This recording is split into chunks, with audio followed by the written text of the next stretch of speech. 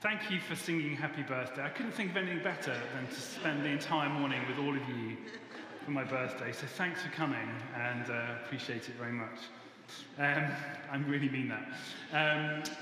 I was in London this week for a couple of meetings, 2 long days, part of a New Wine conversation, this network of churches we're part of. And the joy was that on the Wednesday night, we all went out for a pub meal somewhere in London, and it was a little bit raucous. Great load of friends. And as the food came out to our table, one of my friends said to me, or to the table, surely we'd all agree that you can only have chips with mayonnaise. It was like this confident declaration of what he believed to be a universal given. Now, I happen to share that conviction, but it triggered probably the most robust debate we've had all day.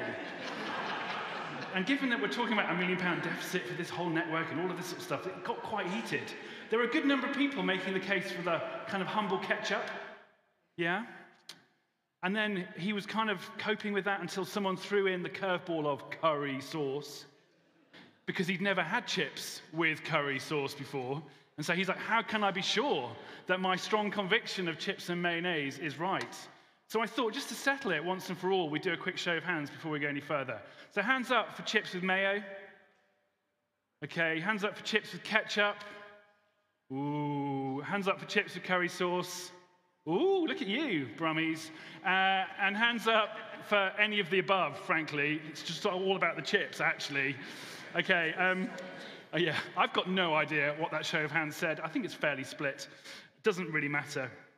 It's a very tenuous segue to making the point as we begin our vision series for the next few weeks, thinking about who we are, what we're called to be, why we're called to do the things we do as a church, to say that my overarching conviction, the thing that motivates me to do what I do, the reason why I'm the vicar of a church and why we're having the conversation that we've been having here for as long as I've been around, is simply that it's in and through Jesus Christ that God is redeeming all of history.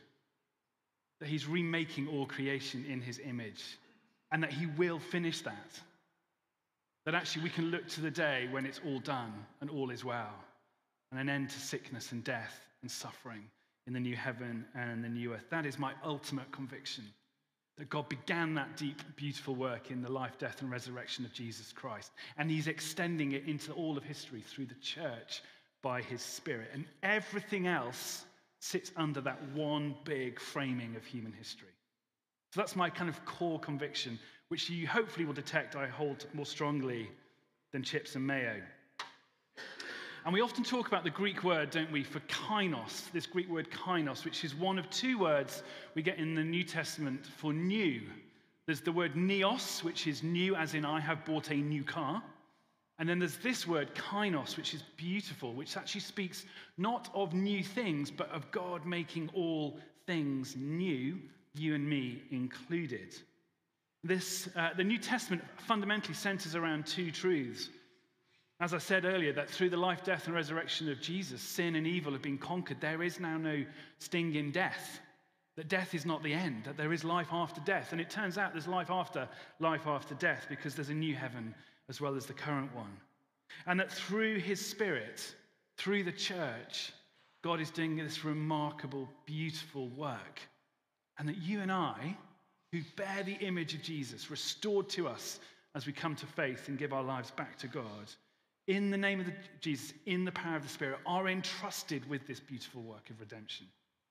And so the vision of the church, simply put, and this is the language we use here, is to join with God in that renewing work, that renewal of all things. That's the vision we have here, to join with God in what he is doing, will do, and has promised to finish. And we do that here by practicing the way of Jesus in community. Practicing the way of Jesus, learning to live as he lived in and for the world, and doing that together because we can't do it on our own. And we're going to unpack those things in more detail in terms of some of the how over the next few weeks, again and afresh. But what we want to do today is frame this moment we're in, because I think we're in a particular moment in human history. And actually, let's not just assume it's more of the same, but let's really hear the Lord speaking to us in these days. The truth is that as much as we believe that God is deeply at work renewing all things, restoring order where there's chaos. It doesn't feel like that at the moment, does it? Did anyone watch the news at all this week? I mean, my brother-in-law's an economist, and he was trying to explain to me yesterday what on earth is going on, and even he was struggling. So we're in real trouble, perhaps. And I don't mean that as a political statement, because it's far more complicated than partisan politics. I've been saying, haven't I, for some time, that we are in a time culturally of massive transition. We're coming to the end of one era, finding our way into a new one, a transition period that could take a long time, and it's really disorientating. So you may remember when we were navigating the depths of the pandemic, we talked about this phrase, this idea of VUCA.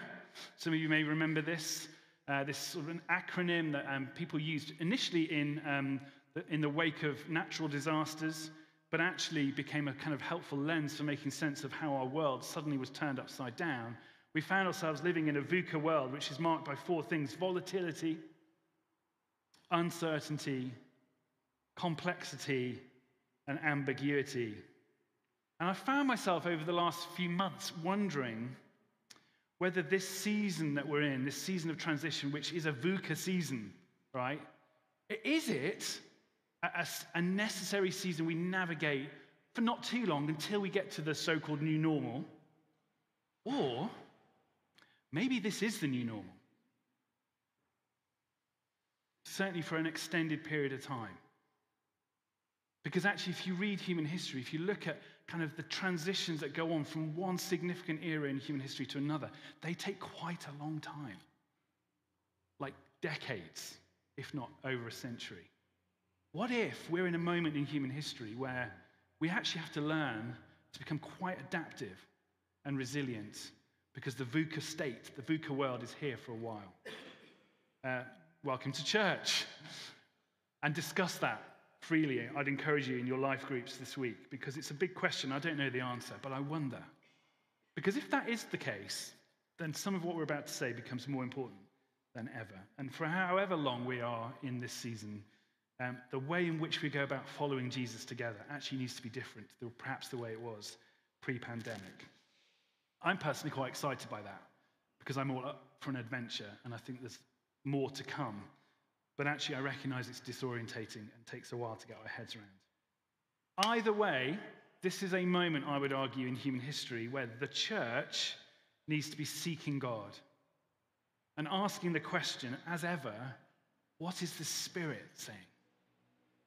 The letters to the early church, the beginning of the book of Revelation, hear what the Spirit is saying to the church. That's Jesus. Listen to my Spirit, the one I said would come to guide you into all truth, the one who would be with you, the one who's doing the work in you. What is the Spirit saying to the church? So let me introduce you to a second Greek word, and that word is the sister of kainos, and it's the word kairos. Kairos, which literally translates best as the appointed time in the purpose of God. I'll explain that in a moment. It's used 86 times in the New Testament to refer to this sense of a moment within chronos time, which is the other Greek word for time. Chronos, from which we get chronology, the clock. We can measure time. You can't stop it. You can't slow it down. You can't speed it up. It is just what it is. But within chronos time, there are these moments of kairos time, these particular moments, these seasons, these eras, these perhaps fleeting split-second moments or month-long or year-long moments where God, by his Spirit, does something specific and particular and important and profound. And it's actually the word that's used more often than not for the word time in the New Testament. By contrast, chronos is only used 54 times, so nearly 50% again. And it's an important concept because it helps us make sense of what on earth we're going through. I would argue that we are in a particular kairos moment right now. Brought about by all those things that we've talked about over the last few weeks, the big seismic changes going on all around us. And it's an opportunity for God to do something particular unto that great purpose of the renewal of all things. And actually, the Spirit of God, I think, is saying to the church and therefore to us, do you see it? Can you perceive it? Because God never wastes a crisis, and we are in one. By any measure, we're in a socio-economic cultural crisis. And God wants to do something profound in it. And how does he do it? Through the church. So this has to shape our vision. It has to shape our imagination, our practice, our finances, our prayer life, everything. Are you with me so far? Some of you are just thinking, chips and mayo for lunch. Come on. I know. Lots of the prophetic voices in this church and in the church around us have been saying for some time now that God is wanting us to see that he's doing a new thing. And that verse that we had read from Isaiah has come up over and over and over again.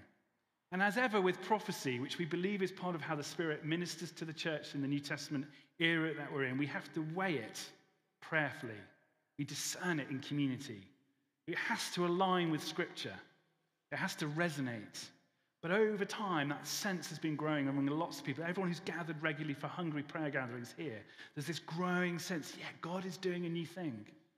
And I was having this conversation with somebody last week, and they said, Rich, you were saying 3 years ago that God wants to prepare us for a new thing that is going to come. And I said, oh, yeah, I was. Great. And here we are. I think we're on the cusp of it, as I've said recently. And so it's my conviction, way more than chips and mayo, that actually this cultural moment is a kairos moment for us. This is our moment, church. God has been wanting to do a deep work of preparation in us so that he can do a deep work of restoration through us in and for this world that is so broken and in such crisis and turmoil, and where people are looking to all the wrong places for answers to all the wrong questions. Isaiah 43.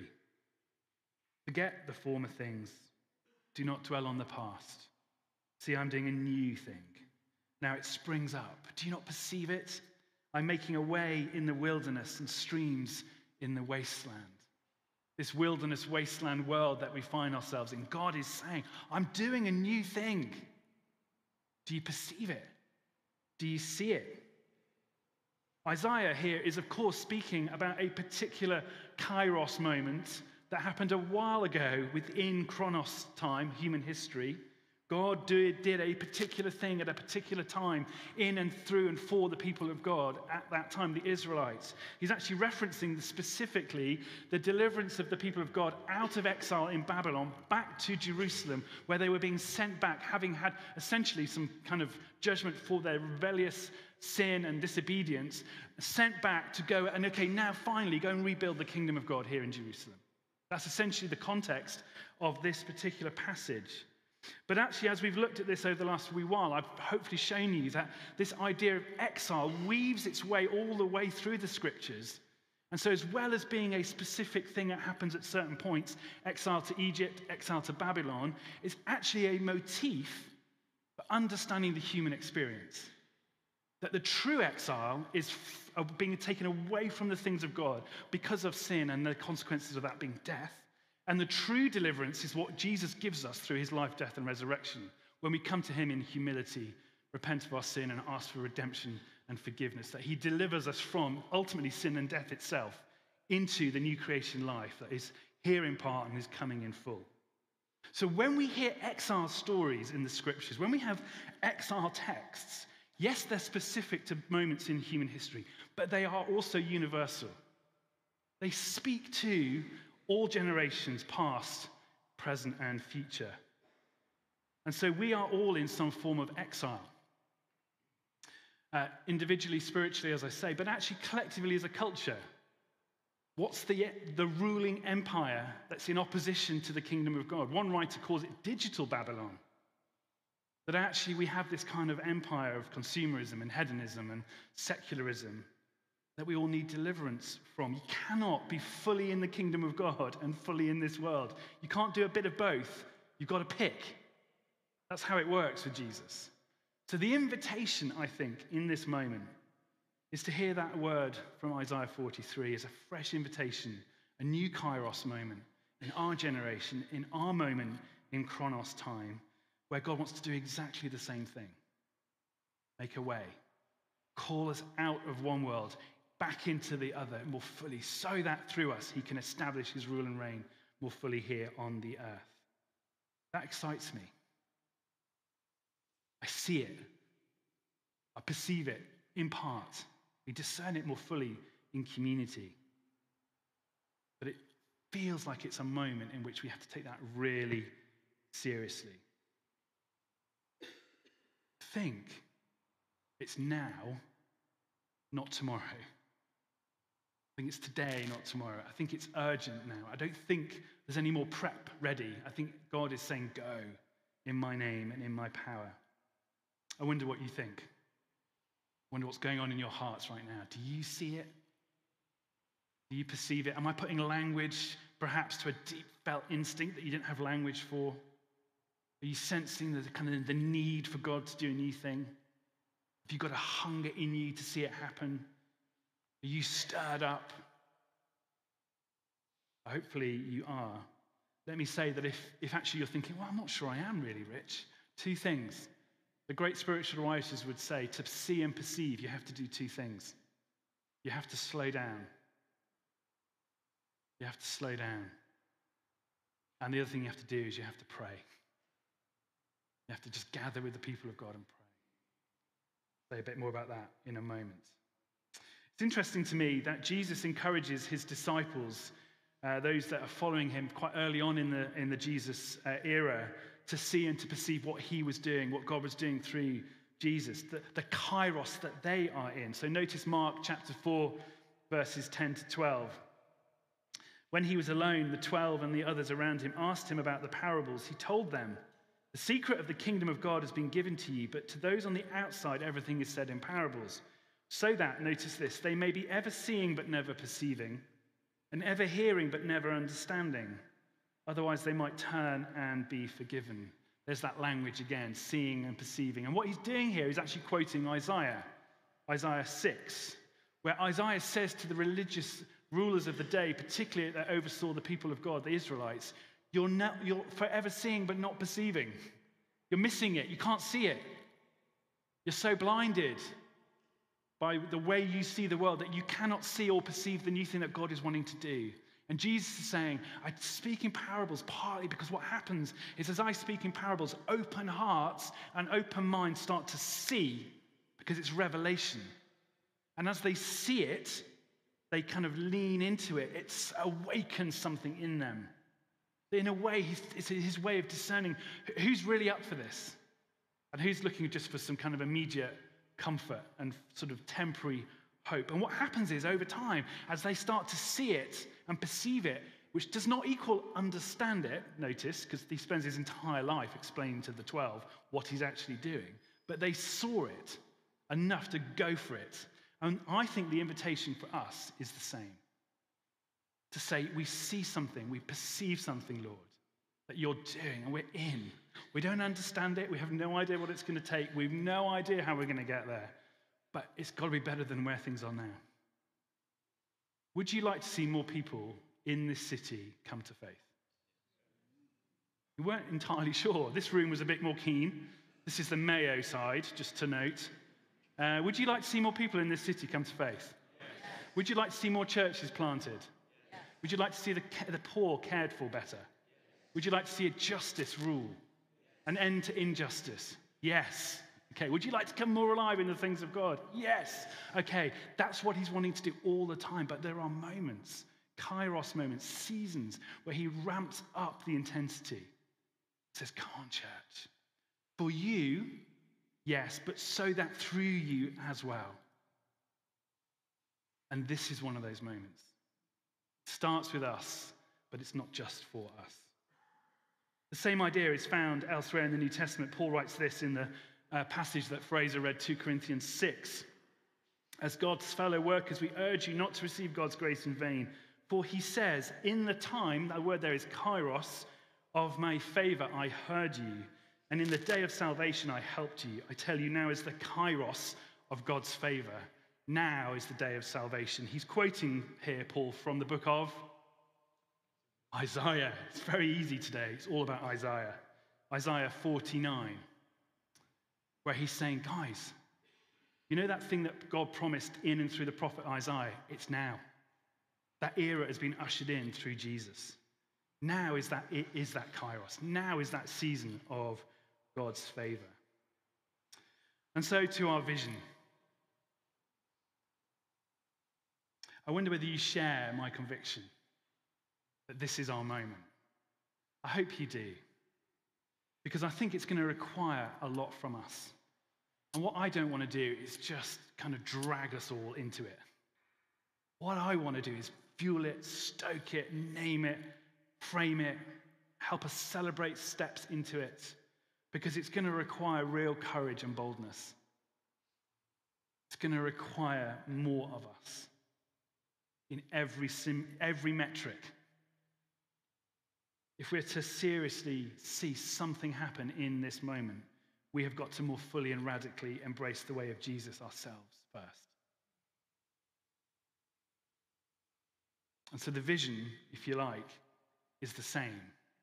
But the vision in this sort of moment, 2022 version, is let's really go for it. Let's turn up the dial. And it's both a quantity. I'd love us to see more happen, more people coming to faith, more things planted, more projects for the poor, more, but also a better quality of it, an intensity to it, a fervor, a faith, an excitement, more fire undergirding it through prayer.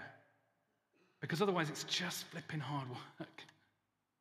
And actually we don't need as much money and people as we think. What we need is to be more on fire for Jesus. So that's what I'm calling us to. What I'm giving myself to afresh. I'm more excited about what God wants to do in and through this church than I've ever been. I love this place. I love you. I love this city. But I'm not satisfied. And I don't just want to see some incremental gains over the next couple of years. I want to see a massive shift. I want to get to exponential impact, which is what you see in the book of Acts and what you see in church history. That is always a move of the Spirit in a group of hungry, holy people. Every move of the Spirit, you've heard me say this so many times, is birthed in and sustained by prayer. Prayer from holy, hungry, resilient disciples. We spent the last 3 weeks talking about resilient faith in times of uncertainty. Have you noticed now why? To prime us for today's message. Because it's resilient disciples that God needs. People who practice a resilient faith, which is two things, remember? Deep faith and, I can't quite remember, Rich. Unshakable hope. Deep faith, unshakable hope. This deep conviction that God loves us and is with us and is for us. And he's going to raise all things from the dead and make all things new. And so between now and then we crack on in confidence that we'll see the dial turn. We'll see the data change. We'll see something shift. John Tyson, who's a church planter in New York, writes this about people of resilient faith. His language is creative minority, which we'll come to in a moment. But he says this: a creative minority, people of resilient faith, is a Christian community in a web of stubbornly loyal relationships, knotted together in a living network of persons who are committed to practicing the way of Jesus together for the renewal of the world. Let's just pull that apart in a moment because it's classic Christian theology. Dense, creative. It's a bunch of people who are creative because we're made in the image of the Creator. We're going to find new ways. We're going to innovate. We're going to be entrepreneurial because we've got to do things differently if we want to see more happen. I love what we do here, but this is not going to save the city. We need to diversify and multiply. But it's a minority. We are the minority. But a creative minority of resilient disciples, truly dependent on the leading and the power of the Spirit. That is how God has always changed communities and cultures and societies. That's always how it's been done. He doesn't need everybody, he just needs enough of us. This web of stubbornly loyal relationships. Do you have stubbornly loyal relationships, like annoyingly loving friends who just keep on loving you even when you're a pain in the neck. I do. And I'm so thankful for you. This community of people so committed to Jesus and one another that we commit and we network and we live together in such a way that actually we practice the way of Jesus, and through us the city's changed. This is more than just turning up to church every other week, remembering life group every so often, reading your Bible when you've got time. This is like, I'm in. Like, it's all in. All the eggs, one basket. That's the kind of Christianity Jesus wants. That's the kind of Christianity he needs. And studies of renewal, studies of church history, studies of big moves of the Spirit have all concluded the same thing. It's really interesting. 7 distinctives of resilient disciples. 7 things that creative minorities do. 7 things that churches used powerfully by God commit to. And you'll notice these are all 7 things that we do here at All Saints. They're not new things. Okay, 7 things, we'll come to them in a moment, that we do as a means of pursuing Jesus and partnering with him. We do them individually and we do them collectively. 7 things that we have to intentionally commit to. And remember I said, it's quantity and intensity. And they're all done in the power of the Spirit. And in a sense, these are all already in our vision stuff, our strategy stuff. We're just going to revisit each and every one of them in turn. How are we going to do this in such a way that we go for the more that I talked about last week? You ready? Are you ready? Yes. Great. Chips and mayo. Number 1, prayer. Fundamentally, it's birthed in and sustained by prayer. If you want to be hungry and holy, if you want to be someone who steps into this Kairos moment unabandoned, right, abandoned, unhindered, and yet there's a check or there's a resistance or there's something, and I've got that because it's also quite terrifying as well as really exciting. The best thing we can do is gather to pray and get someone to pray for you. We're going to do that in a moment. But I want to just invite you, a week on Wednesday is our next Hungry in here, prayer and worship evening. That is Wednesday, the 12th of October. And we're going to gather to pray for this. We're going to say, God, here we are. We're going to pray. Because we can do our bit, but ultimately it's so that you can do your bit through us. All of this is a work of the Spirit. So prayer is number 1, really important. A commitment to prayer. Not just when we gather together, but on your own, all the time, everywhere. We looked at that a little bit last week. Number 2, formation. A commitment to spiritual formation. And that's our language for what it really means to follow Jesus. So committed to becoming like Jesus, truly newly human, that you will deal with your crap, that you will be honest and accountable somewhere, that you'll find your way into those stubbornly loyal relationships where you let God do that deep work of healing in and through you. Can't do it on your own. It's too hard. Number 3, a commitment to intentional community beyond this place, smaller gatherings of that. And we have all sorts of ways in which we do that. And Fraser's going to look at that later on in the Vision series. Generosity. Radical generosity. Time, money, possessions, your home, your love, your talents, your skills, your wisdom. Give it away. Give it away. It's all God's. Just give as much as you possibly can.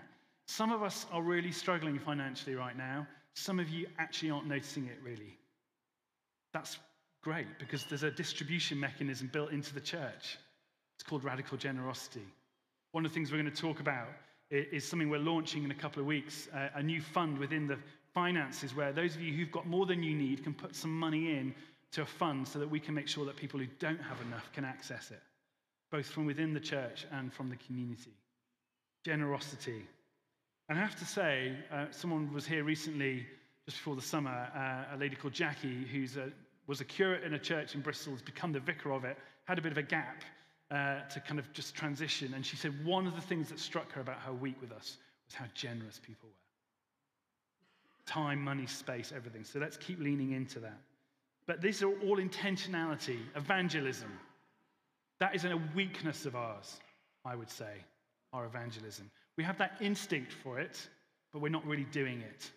A whole conversation for another time. And then the other two things that come up over and over again on these lists is a commitment to seeking justice, which is not the same as caring for the poor.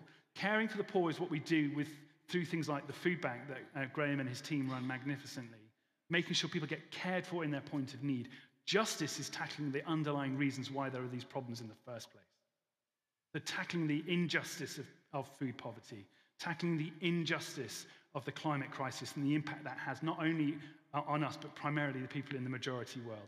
Tackling the injustices of the racial situation, for example. All of these things are kingdom priorities. And actually, if we're serious about stepping into this Kairos moment and seeing God do what he wants to do, streams of living water in the wasteland, then we've got to go for all of those far more, far better, far more intentionally. Are you with me? Is this making any sense? Who is excited? Yeah, good. And the rest of you are just thinking, I know. One final text, and then we're going to pray. And notice Paul uses the word kairos in this passage twice as well. But also note the promise. Here's Galatians 6. Let us not become weary in doing good. For at the proper kairos, we will reap a harvest if we do not give up. Therefore, as we have kairos, opportunity, it's the same word in Greek, let us do good to all people, especially to those who belong to the family of believers, the church. We are in this moment where we have opportunity, kairos, to step in, to step up, to step out. But notice the encouragement, let us not become weary in that. I am so aware that we feel weary, many of us, after the last 2.5 years. I get that. I do. The church, we feel weary at moments in the church. We've found that. We've talked to you. But here's the thing. Paul says to this church, and I think would say to our church, let's not become weary in doing good. Side note, that means we need to find ways of resting and letting God do a restorative work in us spiritually so that we're ready. We've been leaning into that for the last year, but we're not quite there yet. So there's a place for resting still, but it's unto this moment. And so actually, if you're still struggling, I want to encourage you to come and talk to us so we can help you think through how might you get to the place where in your bit of the equation, you're ready to go. Because actually, this is the time, not tomorrow. You know that phrase, saving it for a rainy day? A rainy day. This city needs us today, tomorrow. And yes, we're weary, some of us more than others. It's hard navigating a VUCA world, but resilient faith allows us to get to that place where we can lean in confidence. And the promise, we will reap a harvest. That is biblical shorthand, or we will see the fruit of the kingdom of God. We will see people coming to faith. We will see lives transformed. We will see people healed. We'll see communities change. We'll see churches planted. When we do our bit, God's looking for the people who say, we're in. He does the heavy lifting, but here we are. So, do you see?